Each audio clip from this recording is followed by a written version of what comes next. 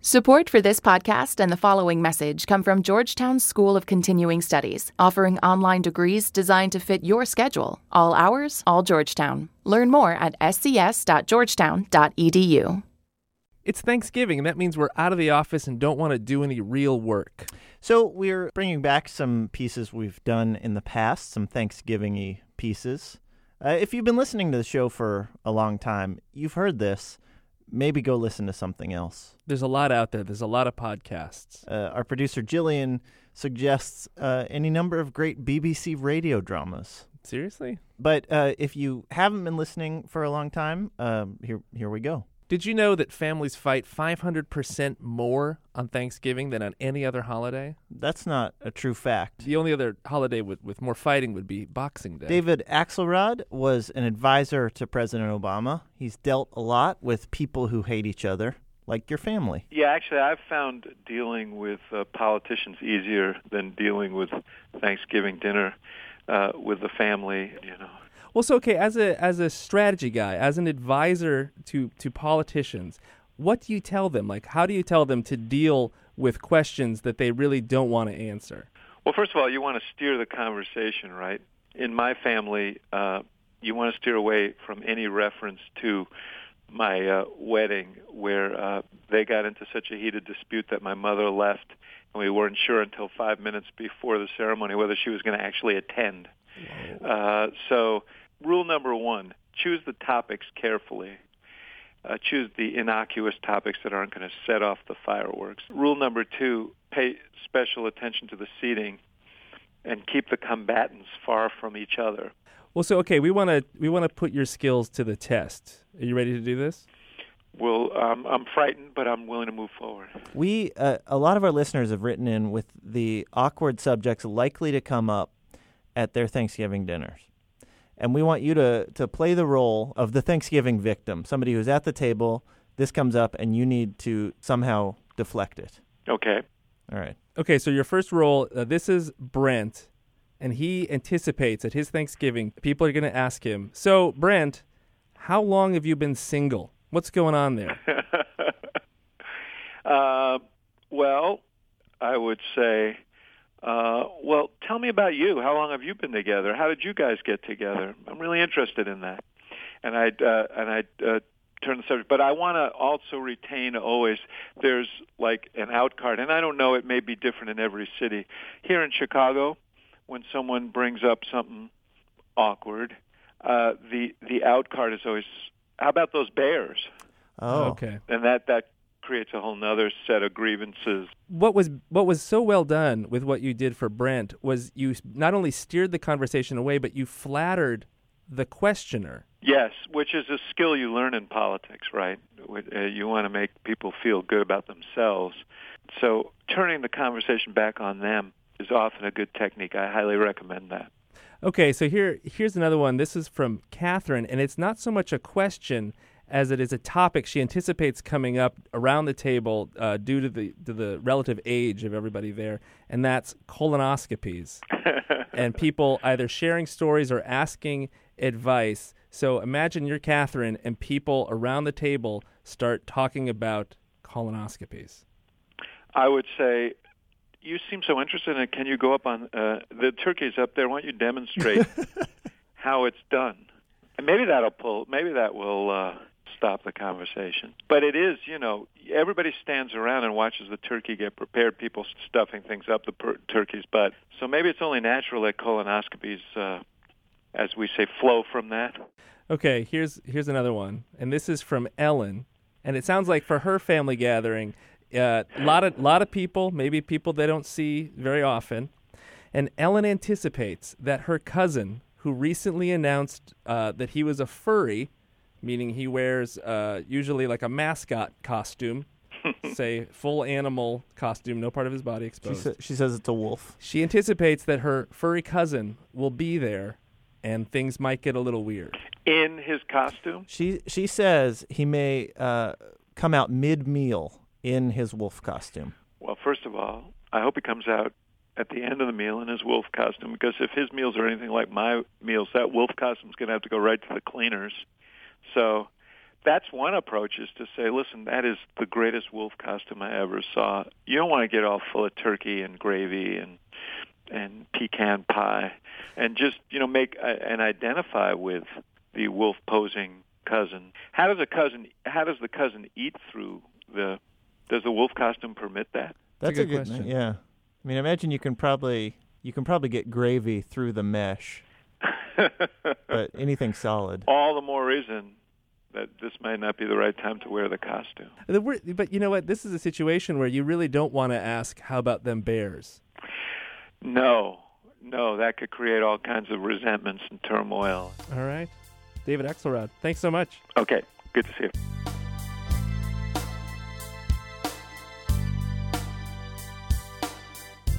Thanksgiving is a time when you want to eat as much as you can, but you don't want to die while doing it.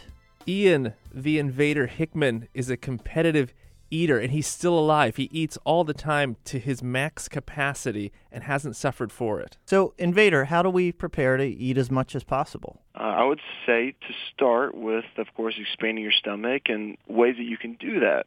I don't advise it. Just definitely be careful, kids. But, you can drink a lot more water than you usually do in a shorter amount of time. Ian, these are things that you do to prepare for a competition, right? That is correct. Yeah. I would drink about a gallon in about 2 minutes' time. Wait, what? A gallon of water. And what's even crazy is that a lot of the guys on the circuit now can, do this in less than a minute.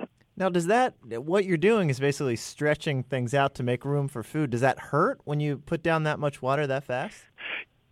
When I look back on it, you really develop a pain tolerance for these things. Okay. And that's really what it comes down to. I think because the human stomach can expand like 4 times, the size is just what prevents us from eating it, is obviously the pain that's coming from, your stomach pushing against your kidneys and your lungs and all this other stuff, Oh, that sounds horrible. It's kind of crazy, right? You feel pain. That way your body tells you to stop doing something, right? You got it. And so what you're trying to do is trick your body into not feeling that pain so that you just keep stuffing turkey and food into your stomach. In hindsight, looking at it, it sounds completely crazy, but it works. So let's say, though, I really want to go for it on Thanksgiving. Is there anything to the way I eat, like a chewing strategy or anything that's going to help me put the most food down? Using your molars, using the back part of your mouth there with the teeth, that's going to help That's going to help prolong your jaw strength. Oh, okay. Believe it or not, yes, yeah. So like things like that. But what's good about Thanksgiving is that you're not having a speed contest. This is more of a challenge in regards to not time, but how long you can last. It's like an endurance. It's straight up endurance. Is exactly right. Is there anything else is like a posture that I should adopt? Because I imagine I'll just be kind of slumped over by the end. By the time we get to the coffee part of the meal. If you can try and sitting upright, mm-hmm. Or if you really want to throw your family members for a loop, just stand and hold your plate, because it's really going to help you eat more, because it's just more room for your stomach to extend itself. I love that idea. Yeah. Here's a question. One thing I've noticed that surprised me about the hot dog eating competitions was I think they soak the bread in water. Yeah. And is that something that would that help in this type of situation? Is there anything any tricks to the food that we should try? Well, one thing I'm going to say is that if you're going to approach this with the strategy to try and eat as much as you can, yes, really dipping, say the croissant roll or, mm-hmm. The potato roll or whatever you have, or the cornbread even, into water. You really don't want to do that on Thanksgiving. And the reason why is because you don't really want to fill up on water or tea or whatever you're having with your meal. Okay. So the water, the dipping, it's a great strategy for speed, but it hurts your endurance eventually. Guys, this is endurance, and you don't want to fill up on the stuff that is really gonna hurt you. All right. So here's a situation that I hope you can help me with. Let's say I've done pretty well. I've had a huge Thanksgiving dinner, but I am so full, and then it's time for pie. You always have room for dessert. Well, what can I do if I'm like, I really can't eat another bite, but I really want to have a slice of pumpkin pie, what can I do with my body or whatever to make some room? Well, one thing you can do is maybe go to the bathroom, try to extend your arms over your head. I'm being serious about this, and just try to arch your back a little bit, as in like imagine standing up, holding your hands above your head, and then just trying to lean back like you're trying to break your back. You know what I mean? So what's the goal here? What you're doing with that is that you're almost kind of moving the food around. You know, jogging in place is also a thing like that, like a light jog kind of thing. Okay. Because you're bouncing the food up, and that's just almost moving it around, so to speak. So maybe you should invite everybody to have a quick race around the house. Yeah. Well, some people may puke, and I don't know if your family's going to want to clean that up, and they may make you clean that up, which would just flat out stink after eating all that food. All right, Invader. I think we are prepared for Thanksgiving dinner. Thanks so much. All right. Glad to help, and you guys be safe, and I'll eat an extra plate for both of you. Hey, thanks. A little heads up. I was concerned. I called up a medical professional to talk about this. Your stomach does expand huge, as Invader told us, but you have to be careful, because if you're already distended and you were to expand 4 times, as he says, your stomach would explode. So, so start slowly. Yes. Just don't go in full bore and just swallow the turkey whole. Yeah. If you feel like your stomach's about to explode, just stop eating. Just stand up and jog in place. Just stop eating.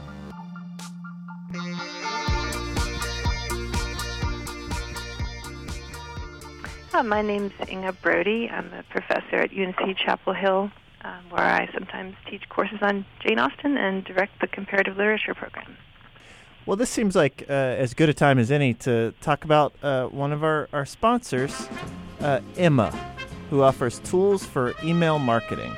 Is that, Jane Austen's Emma pretty well. Is that about what goes on in that book, email marketing? Oh, well, definitely. I'm not sure about the email part, but she would consider herself a kind of advertising genius, I think. All right, well, with our Emma, you can create sophisticated automated email campaigns and deliver targeted messages to your audience. Does Jane Austen's Emma do that? Well, she's probably literature's preeminent matchmaker, and she does definitely try to target audiences with important information. Well, let's try this. I'm going to read the next line in the sponsorship credit, and why don't you tell me how Emma might respond to it? Okay. The interface is super intuitive, so your team can create great-looking emails in a drag-and-drop editor and track the results using an interactive click map that shows where people are clicking in your email. Okay. Emma's great for marketing teams or agencies who want to upgrade from the more DIY services but don't want the complexity and expense of an enterprise system. Does Jane Austen's Emma deal with enterprise systems? I'm not sure what an enterprise system is exactly. Well, Dr. Brody, thank you so much. Sure. You have a great day. Thanks. Bye-bye. We should also mention Dr. Brody is one of the organizers of the Jane Austen Summer Program.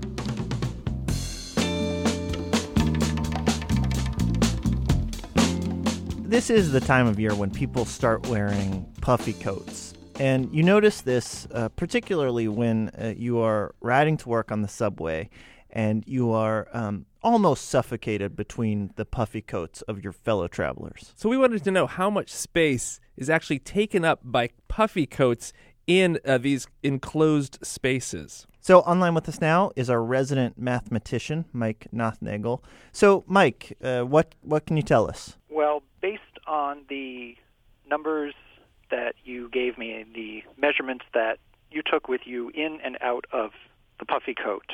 Right. I measured myself around the shoulders, 44 inches without a puffy coat, 54 inches with a puffy coat.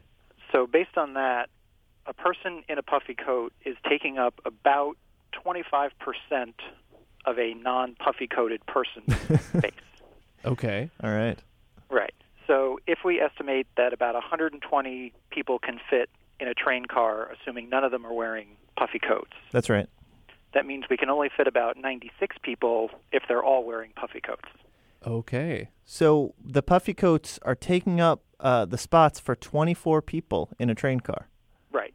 The puffy coats are displacing 24 people's worth of space per car. That's 24 people waiting on the cold subway platform that can't get on, but at least they're wearing coats. Hopefully. Can you tell us like how that plays out like in the course of a day? Well, I looked up the number of riders that ride the Chicago trains on an average weekday. Right. And if we divide that by the number of people that can fit on a car, it works out to about 6,400 full train cars per day of riders. Okay. So if we do 24 people per car that are being displaced, multiplied by 6,400 cars per day, that's 153,600 displaced people per day. 153,000 people a day? Yep. How is that possible? Feathers and air. Yeah. So if we then extrapolate that to the entire winter season, Yeah. and I estimated, I said 3 months of winter, so 90 days roughly. Okay. It's probably conservative in Chicago, but we'll take it. Okay. So 153,600 people per day at 90 days of winter is a total of 13,824,000 humans worth of space. Wow. Wow. So think about that next time you put on your puffy coat. Right. Think about the shivering masses you're leaving on the platform, so your feathers and air can have its own seat on the train.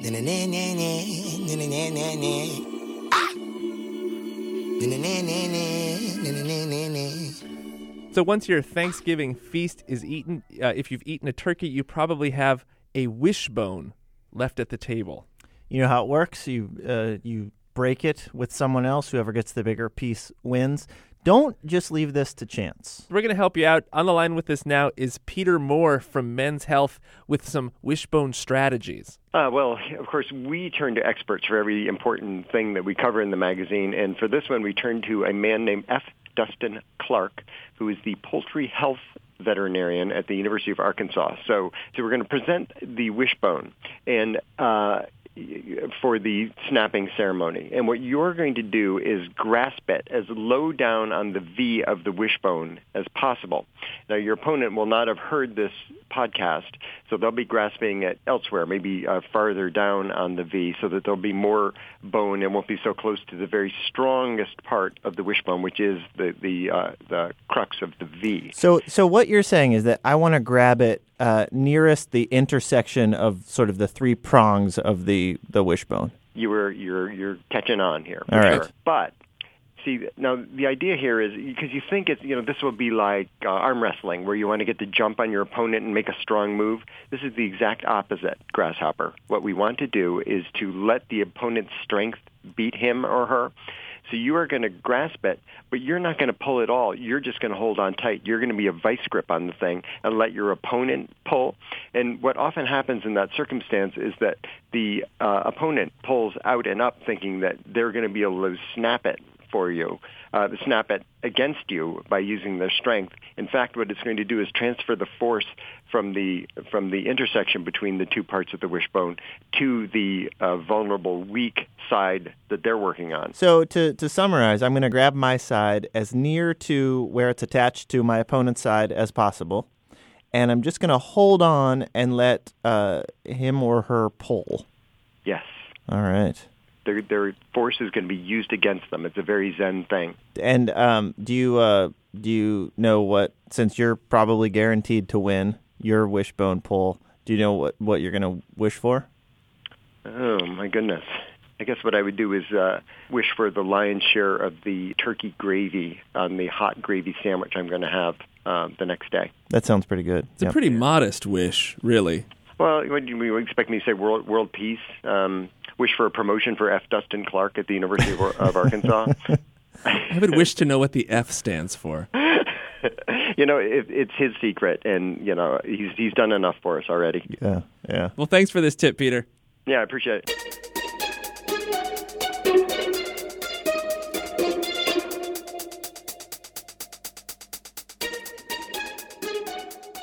We heard from Zoe. Zoe says she listens to How to Do Everything while changing LeBron's shoes in Photoshop. Not sure what that means, but Zoe, these next 15 seconds are for you.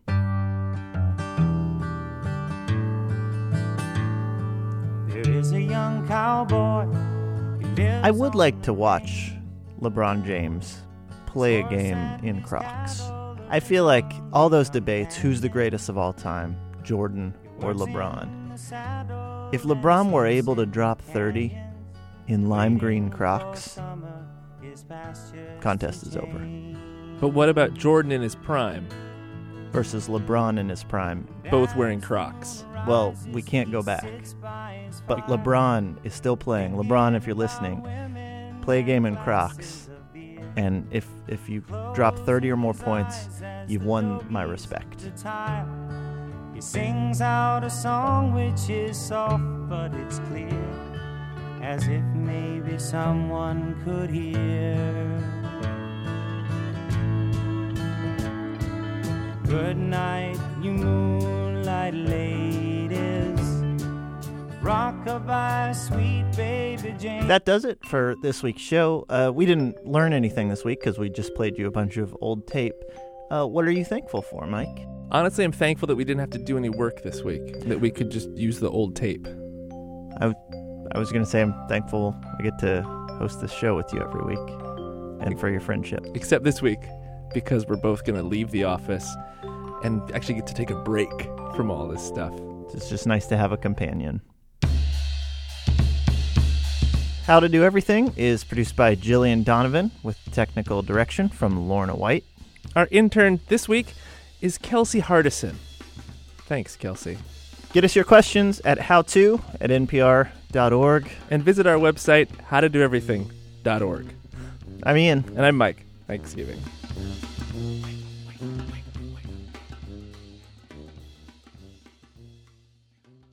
Support for this podcast comes from Angie's List, helping consumers compare local service companies with access to ratings and reviews, exclusive discounts, and offers on services from plumbers, landscapers, handymen, house cleaners, and more. Now offering an updated app for iPhone that helps consumers complete their home improvement projects from anywhere. And for our podcast listeners, here's a special 40% discount on annual memberships. Go to angieslist.com and use promo code NPR40. That's NPR40.